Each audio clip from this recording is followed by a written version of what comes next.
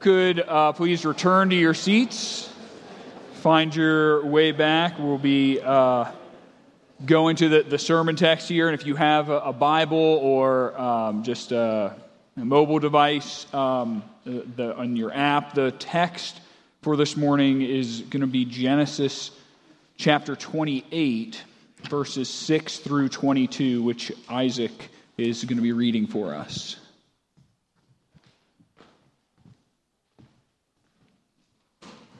Now Esau saw that Isaac had blessed Jacob and sent him away to Paddan Aram to take a wife from there, and that as he blessed him, he directed him, "You must not take a wife from the Canaanite women," and that Jacob had obeyed his father and his mother and had gone to Paddan Aram.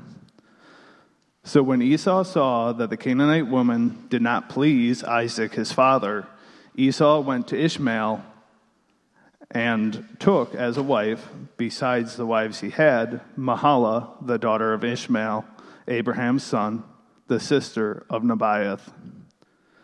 Jacob left Beersheba and went towards Haran, and he came to a certain place and stayed there that night, because the sun had set. Taking one of the stones of the place, he put it under his head and lay down in that place to sleep. And he dreamed, and behold, there was a ladder set up on the earth, and the top of it reached to heaven. And behold, the angels of God were ascending and descending on it. And behold, the Lord stood above it and said, "I am the Lord, the God of Abraham, your father, and the God of Isaac.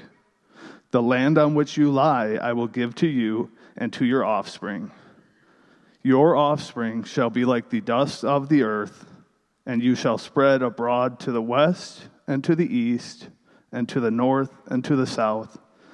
And in you and your offspring shall be all the families of the earth be blessed. Behold, I am with you and will keep you wherever you go, and will bring you back to this land. For I will not leave you until I have done what I have promised you." Then Jacob awoke from his sleep and said, "Surely the Lord is in this place, and I did not know it." And he was afraid and said, "How awesome is this place! This is none other than the house of God, and this is the gate of heaven." So early in the morning Jacob took the stone that he had put under his head and set it up for a pillar and poured oil on top of it. He called the name of the place Bethel, but the name of the city was Luz at first. Then Jacob made a vow, saying, "If God will be with me and will keep me in the way that I go, and will give me bread to eat and clothing to wear, so that I come again to my father's house in peace, then the Lord shall be my God, and this stone which I have set up for a pillar shall be God's house. And of all that you give me, I will offer a full tenth to you." This is the word of the Lord. Thanks be to God.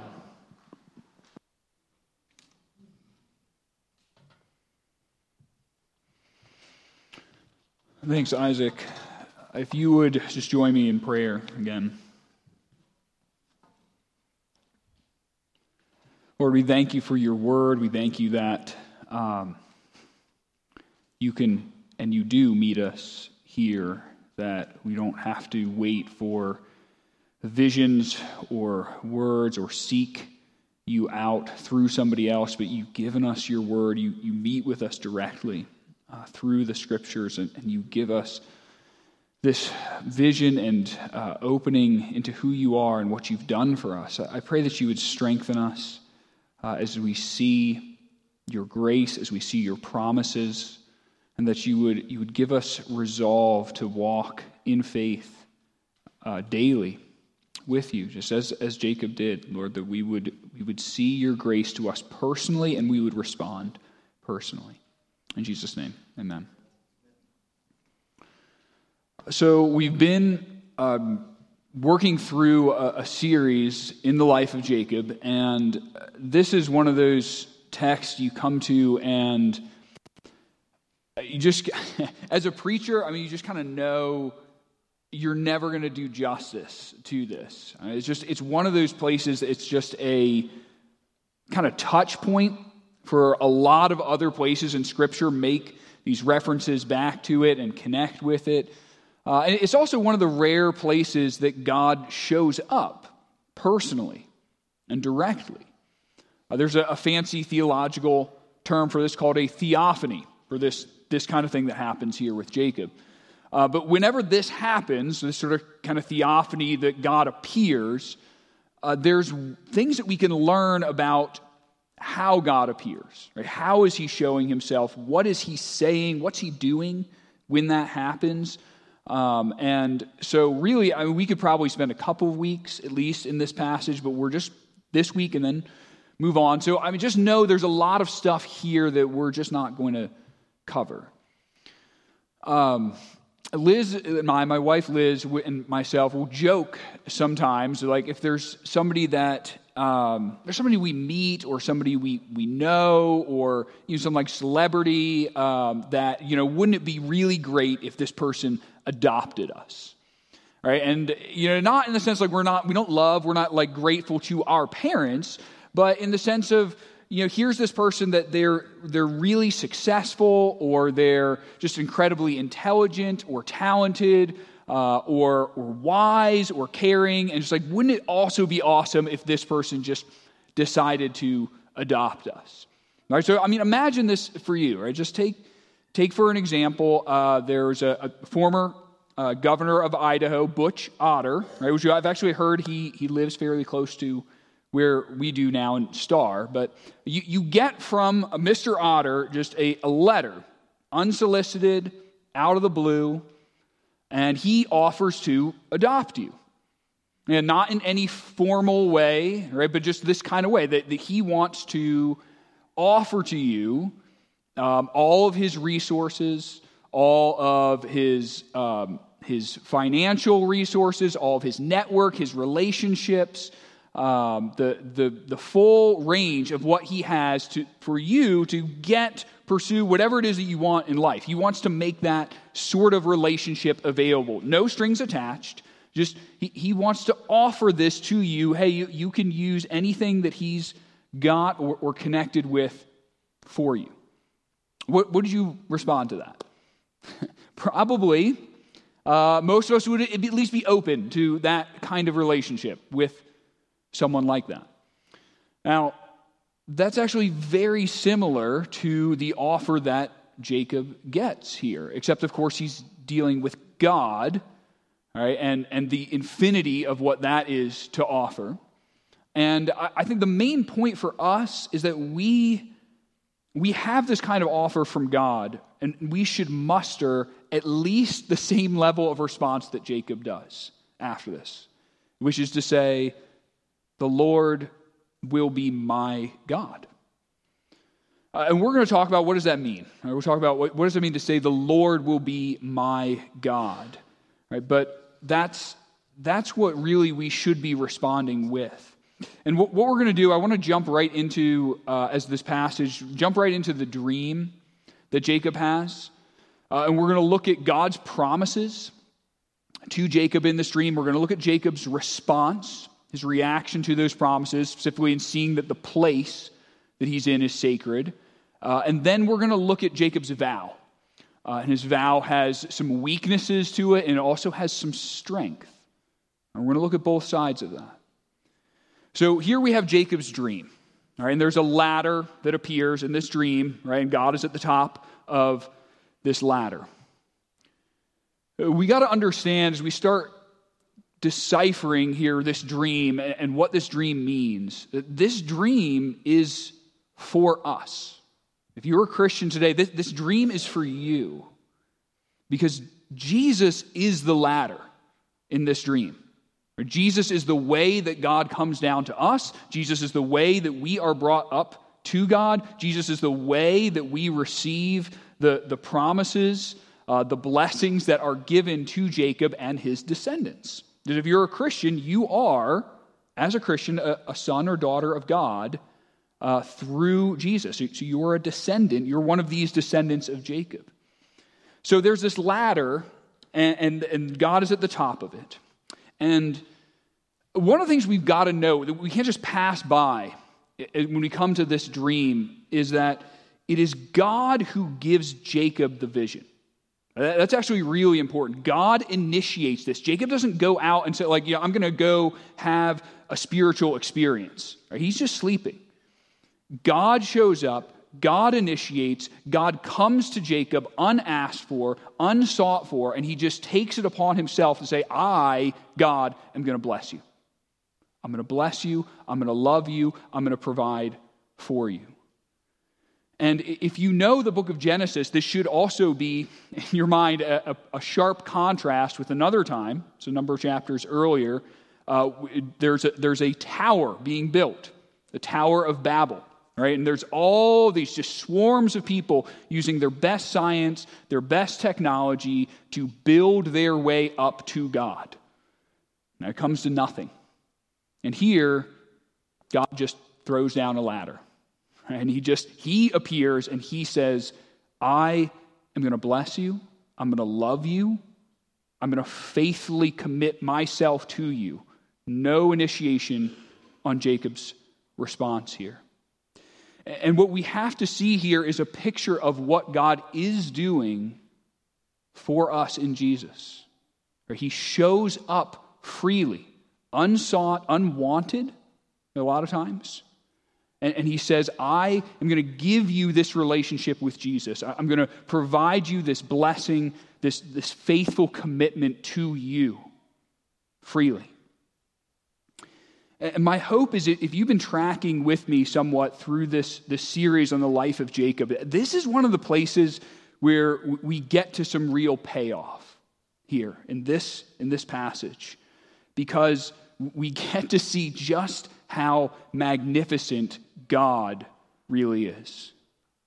Because this is Jacob we're talking about. This same guy that we've been tracking with, right, the trickster, this insecure, grasping, weak man, very flawed. Right? And it is Jacob that God says, I'm going to fulfill my covenant promises to you. And this is why when God speaks to Jacob, he identifies himself as the God of Abraham, his father. He said, I'm the God of your father Abraham. Isaac was Jacob's father. So what God is saying here is this is because of Abraham. You know your grandfather, Abraham. You know the story, right? How I came to him. I made all of these promises is because of my faithfulness to this commitment to Abraham, to bless him, to prosper him, to show the world how good I am through this family. That's why, Jacob, I'm talking to you tonight. Right? It's because of this commitment that I made. And it's interesting, actually, as you read through the Bible, there's a commentator that made this observation. I can't remember his name. But it's interesting how often God identifies himself as the God of Jacob. Of Jacob. It's just of all the people in the Bible, that this is whom God decides, I'm going to attach my name to this guy.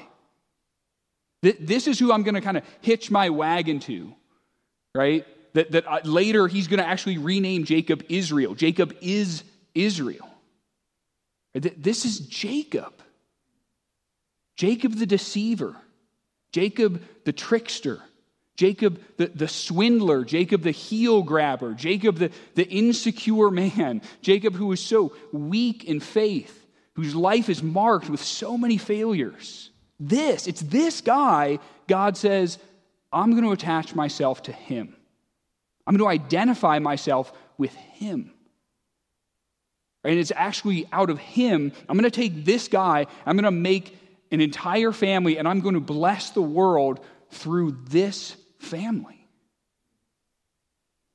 We look at this and think, man, why couldn't God pick somebody better than this? And the answer is the gospel. The answer to that is the same reason that you and I have hope.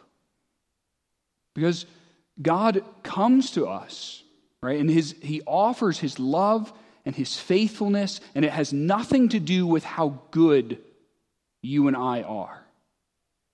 It depends on God's grace, his free grace offered in Jesus. And it's through Jesus' sacrifice, Jesus' faithful obedience, that he takes flawed and undeserving, very undeserving sinners, like Jacob, and like me, and like you, and he redeems us, and he transforms us. That's the message of the Bible. And it's so important for us to see that right at the outset of this, right? Two things about God's promises. The promises of God are initiated by God, and they are unconditional. There's no expectations here, either before this dream or after. There's no list of rules or expectations that God gives at all. Not even after he's done with all of this. It's Jacob who has the conditionals for God. Jacob is the one that responds back with these expectations. If you do this for me, if you take care of me in this way, then okay, you can be my God. Or if there's none of that from God, God just shows up and he flat out promises, I am not going to leave you until I do this for you. Period. And so it should be abundantly obvious to us, God is not dealing with Jacob because Jacob is a man of great faith, right? Or Jacob is a particularly devout individual. God is going to grow faith in Jacob tremendously over the course of his life. But that happens because of God's unconditional commitment on his part. That's what transforms Jacob. And you and I, we have the same reality for us today with God. Right? And that is that Jesus lived, Jesus died, Jesus was raised for you. And there is nothing that you did to make that happen at all, right? Or ever will do. It is a past reality. It's a past event. It's done. It's over. Right? And so God's commitment to us is completely rooted and grounded in what he has already accomplished. Right? And so we, on our part, it's just like Jacob. We just respond. Right? And say, okay, Lord, Jesus will be my God. That's it. The last thing that I want to touch on before we move from these promises is just the expansiveness of these promises to Jacob. It really boggles the mind what God promises to Jacob, especially when you put that in contrast to where Jacob actually is at this moment of time. Jacob is a wanderer.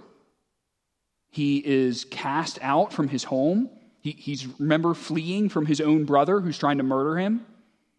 Right? And here he is wandering through the wilderness, and he has nothing but a staff in his hand. And God shows up, and he essentially promises him the world. In his mind, Jacob's mind, he's left behind everything. All of his privileges, all of his status. In fact, the night that God meets him here, Jacob is using a stone for a pillow, sleeping under the stars. All right, so that should tell you something about the relative strength of Jacob's position.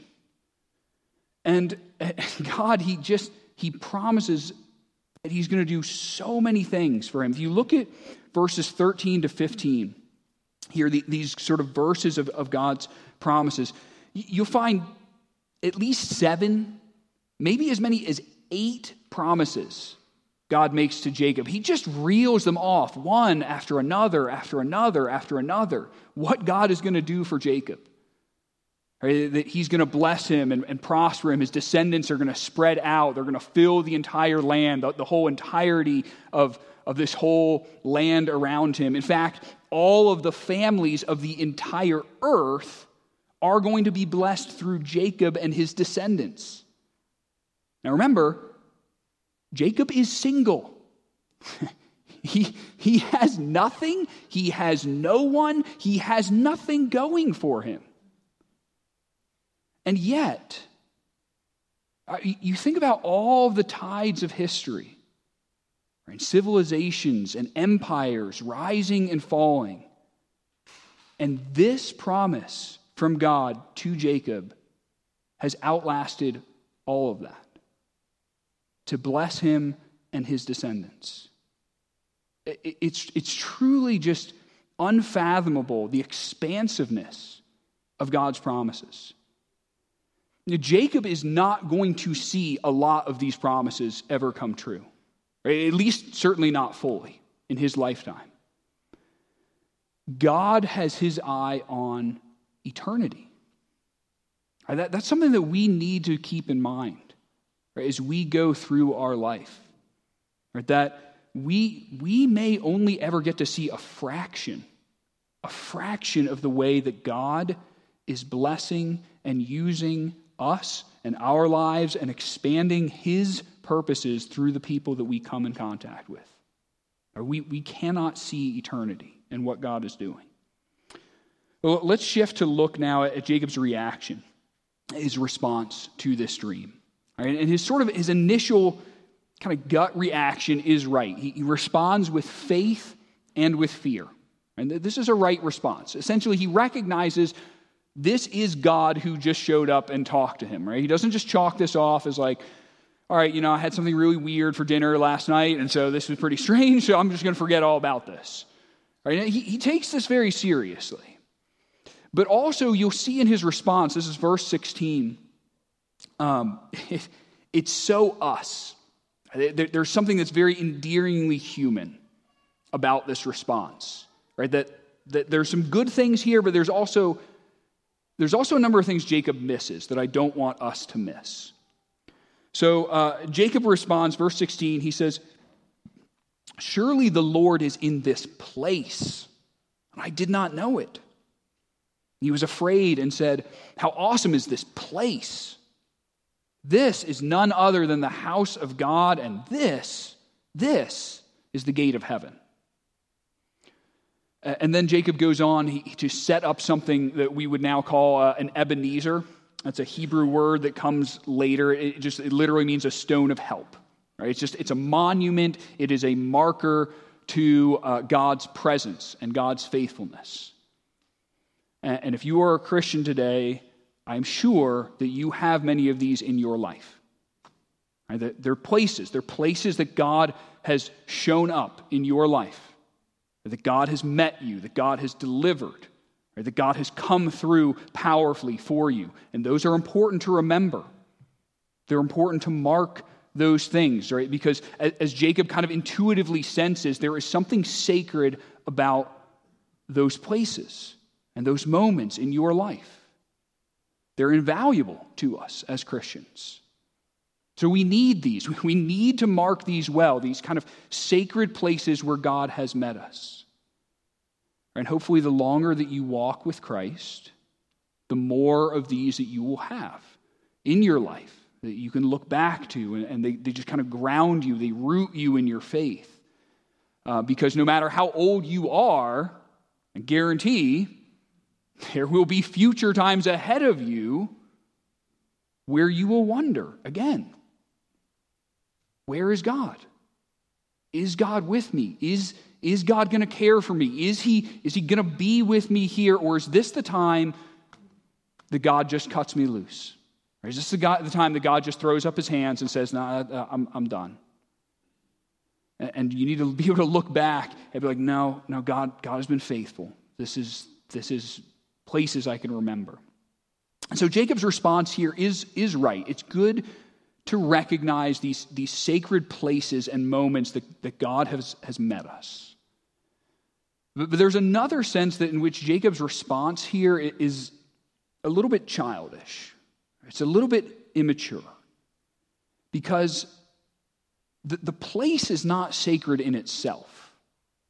Right? The place is sacred because God encountered him in that place. God came to that place. That's what makes it sacred. And this is a little bit of just a side tangent here, but this is why you will not ever be able to recreate, you won't be able to reproduce those spiritual moments in your life, right? Those kind of mountaintop experiences or that, really powerful worship service or that childhood memory. You can't just recreate and manufacture that. That's not how it works. And yet, it is vitally important to remember those experiences insofar as you have experienced something that is true about God. Because God is the same yesterday, today, and forever. Right? So if you have learned something that is true about God, you've experienced something that's true about Him, then that is just as true now as it was no matter how long ago or how far away. Right? Because God is still the same. And it's the same principle when we encounter God in the stories of the Bible. As we read the Bible and we see what God does, how God interacts with and He redeems and He meets and delivers His people. Right? That these truths about God in the Bible are the same for us as they were for Jacob or for Moses or for David. Yet God is the same God and He still deals with us. He still is faithful. He still is powerful in all the same ways. All right, well, lastly, let's go to Jacob's vow. His vow of response here to this dream. So we talked about how this clearly makes a deep, lasting impression on Jacob. This is one of a handful of pivotal moments that occur in Jacob's life that kind of mark and set the rest of his life. So he feels the weight of what has just happened. Right? And he feels that this place is always going to be important. It's always going to be sacred to him. But then he also responds to this. He does more than that. He responds with this vow. And this is what I want to take a closer look at. And we're going to see in this vow how it illustrates Jacob's weakness and the strength of God and God's commitment in contrast with that weakness. But we're also going to see some strengths to this vow. So take a look at verse 20. And this is after Jacob has woken up. He had this initial response of fear and awe and reverence, and he sets up this stone pillar of remembrance. And then, verse 20, he makes this vow. He says, "If God will be with me and keep me in the way that I go and give me bread to eat and clothing to wear, so that I come again to my father's house in peace, then the Lord shall be my God." So I just want to stop here and look at this. There's some real weaknesses probably jump out to you in this vow. Jacob says, if God will be with me, if He will keep me in the way that I go. But what did God just promise? Look back just 5 verses earlier. Look at verse 15. What does God say? "Behold, I am with you. I will keep you wherever you go. I will bring you back to this land, for I will not leave you until I have done what I promised you." So we can see again, in case you haven't gotten the message, right, as Jacob is waking up and he's grappling with this dream that he just had and he's responding to this, he does not have a strong faith in God. It is pretty weak.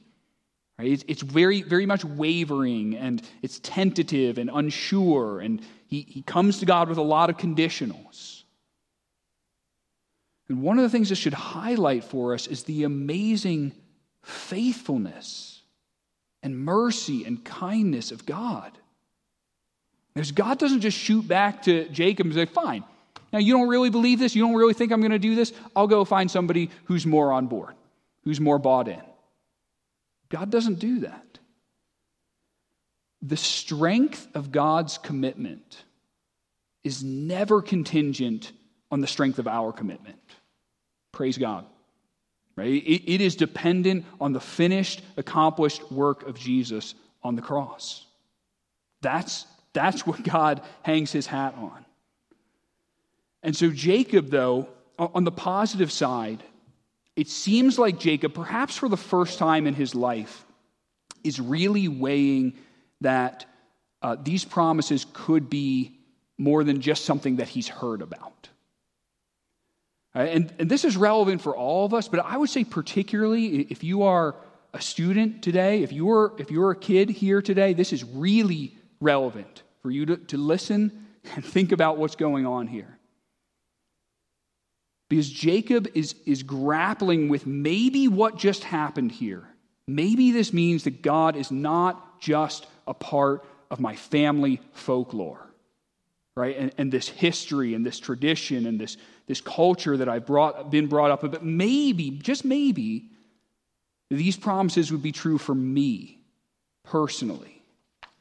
That God would not just be the God of his grandfather and his father Isaac and his parents and his family background. But that God would be his God, his personal God.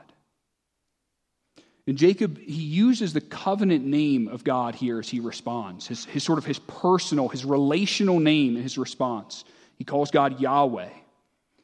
And what Jacob means by that is, God, I'm not just going to, respect you as your God. You're this really powerful, God who can do whatever he wants. But he says, I'm going to relate to you personally. I'm going to commit to you. I'm going to be dependent on you. And this really draws us into some of the strengths of Jacob's vow. And it's going to beg some questions for us. And we can see here, in the midst of Jacob's weakness and selfishness, which is very obvious, right? I mean, he's essentially, his faith is mainly based on this kind of contract arrangement with God, where God is going to supply him with physical protection. But even here, right, in the weakness of this response, it is way, way different from the way that Esau responds. At the very beginning of this passage. You didn't think we were going to get to this, but here it is. So Esau has this deal, right, with his wives, and what's going on here for Esau? He essentially realizes that his father Isaac, and it's particularly his father that he's concerned about. His father Isaac is not pleased with these foreign wives that he's married. Meaning, in our translation, right, these are women who have no concern with God. They have no relationship with God. Right? And what's Esau's response to discovering this? Or he says, okay, well, let me go check that box too. Let me go and find somebody who is a little bit closer to our culture, right? Who's going to talk like us, who's going to act like us, who's just going to be a little bit more comfortable for my family, and I'll take care of that as well. There's no personal response at all. There's no life-altering vow. There's no mention of God at all, actually, in this. It is merely, let me tack on this cultural additive. Let me take this kind of Christian diet supplement pill, right? I'll just add this in, right? And this is going to square me away. This is going to take care of everything I need. There's no personal commitment, right? There's no vow. And this is for us, I think the question, right, is how many of us treat our Christian faith like this, or how often do we do that? Right? That this is part of my cultural tradition. It's part of my background, and it's sort of a piece in the larger puzzle that makes me who I am, but there is no personal relationship involved. There's no ongoing seeking of a relationship that would lead you to say, the Lord will be my God, my God. And for all Jacob's weaknesses, for all of the poverty of his reaction, this is something he gets absolutely right. He is dealing with God directly and personally. And that's what God wants. He is saying that the Lord alone is going to be his God. Nothing else, no one else. And there's even a beauty in the kind of simplistic and a childlike way that he frames all of these conditionals. Right? Because these are real and honest needs that Jacob has, and we all have. Right? He needs bread to eat. He needs clothing to wear. He needs a place to stay, and he needs someone to protect him and look out for him. As he's on his own, he's all alone. And Jacob is not trying to be overly spiritual. He's not trying to posture. He's not trying to deceive for perhaps the first time in his life with God. He's being honest. Right? And this is where God wants us to meet him. This is what God wants from us. Jacob is not pretending, hey, I'm going to suddenly be this really super spiritual person that no longer cares about my having security or having provisions or having good relationships or having success. He doesn't say that. The key for Jacob and the strength of this vow is that Jacob takes all of the things that constitute our day-to-day life, that you never get away from needing. Right? He takes all of these things and he says, I'm going to look to God to provide those things. God's the one I'm going to deal with. God's the one I'm going to look to. That's it. I'm going to lean on him. And as he continues to supply me, as he continues to provide, I'll continue walking with him as God.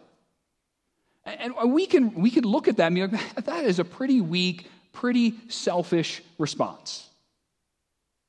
But praise God, that is not how he sees it. And this is what I want to close with, is that what God really wants from us, more than anything else, is us.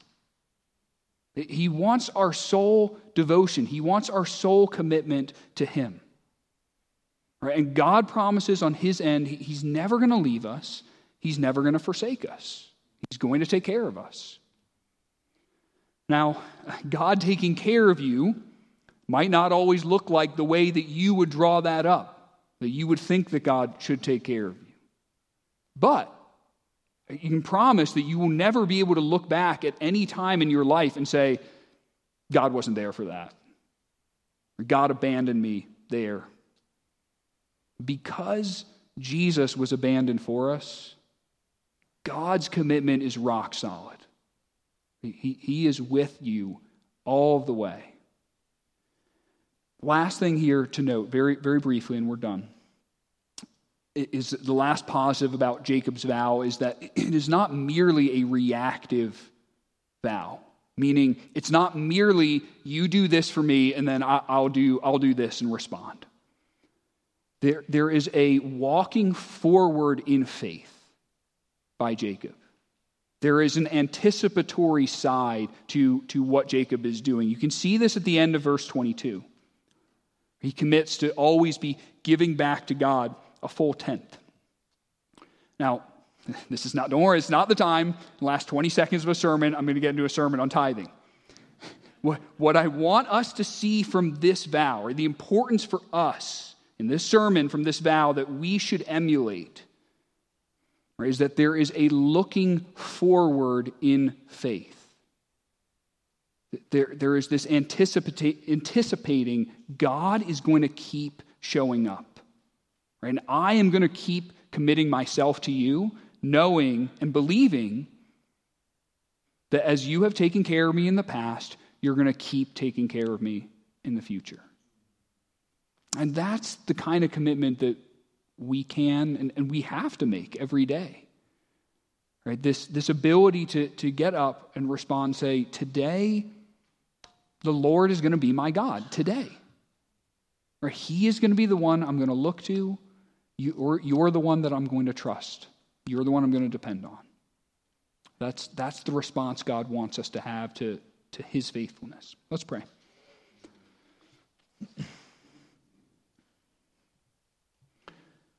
Father, we thank you for these incredible, amazing, astonishing examples of the Bible of undeserved grace, that you come and you meet us and you shower your love and your blessings and your provision on people who really don't deserve it, and the confidence that gives for us who also don't deserve that. We pray that we be able to see the breadth and the solidity of your promises to us, and that you would give us that commitment each day to say in a personal way, God, you're going to be my God. You're going to be the one that I look to. In Jesus' name, amen.